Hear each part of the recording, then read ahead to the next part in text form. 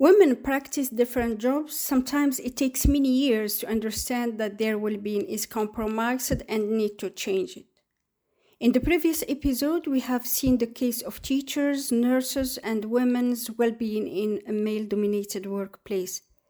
If you did not listen to these episodes, you can check from 58 to 67. In this episode, we will highlight another workplace environment. Hi, I'm your host, Mina Qandar. Welcome to Wellness All Seasons with Mina podcast. If you are new and interested in your well-being physically, mentally, emotionally, and financially, consider subscribing so that you don't miss the upcoming episodes. Wellness All Seasons is for educational purposes only and doesn't provide medical advice. For any health problems, please check with your doctor. In this episode, I want you to think about why did you choose your work, what attracted you, and how is your well-being in your workplace.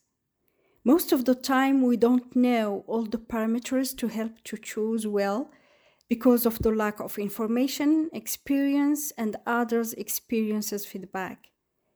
Many women start to understand that their work doesn't fit them when they start to have a family life with kids. In the next episode, my guest will share her story as a lawyer and what she did to change to take control of her self-care. Thank you so much for listening. Stay tuned. I will see you in the next episode.